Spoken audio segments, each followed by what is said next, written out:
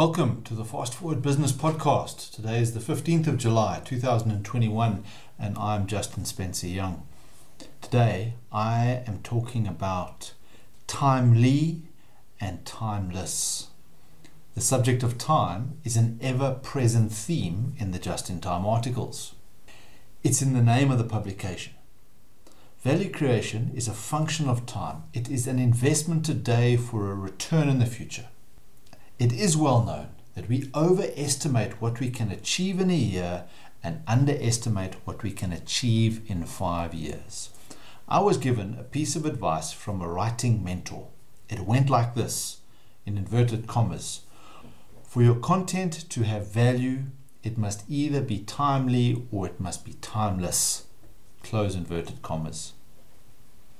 When I heard that for the first time, I was troubled by what it meant to produce content that would fit into these categories. My brain needed to process this tidbit of seemingly valuable advice.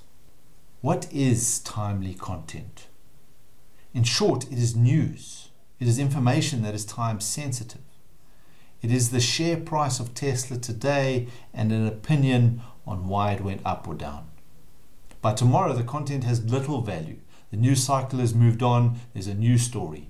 Timely content becomes yesterday's newspaper very quickly. Timely content imposes its own deadline. Timely content requires context of the events and the circumstances of the time. This context can often be assumed if you are familiar with the circumstances of the time.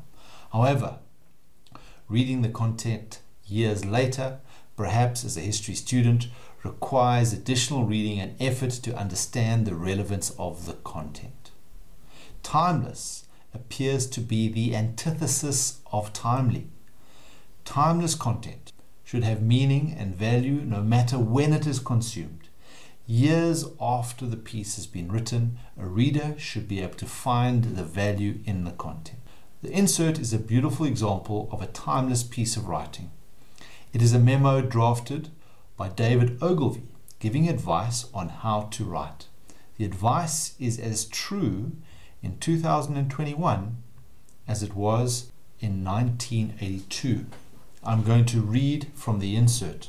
It's dated September 7th, 1982. The title is How to Write. The better you write, the higher you will go in Ogilvy and Mather. People who think well, write well. Good writing is not a natural gift. You have to learn to write well. Here are 10 hints. Number 1, read the Roman Raphaelson book on writing. Read it 3 times. Write the way you talk, naturally. Use short words, short sentences, and short paragraphs. Never use jargon words like reconceptualize, de-mass classification, attitudinally, or judgmentally. They are hallmarks of a pretentious ass. Never write more than 2 pages on any subject. Check your quotations. Never send a letter or a memo on the day that you write it. Read it out loud the next morning and then edit it. If it is something important, get a colleague to improve it. Before you send your letter or your memo, make sure it is crystal clear what you want the recipient to do. And the last point, if you want action, don't write. Go and tell the guy what you want. Signed, David Ogilvy. My favorite piece in this note is the second line, in inverted commas: people who think well, write well. Thank you for listening. We'll see you on the far post.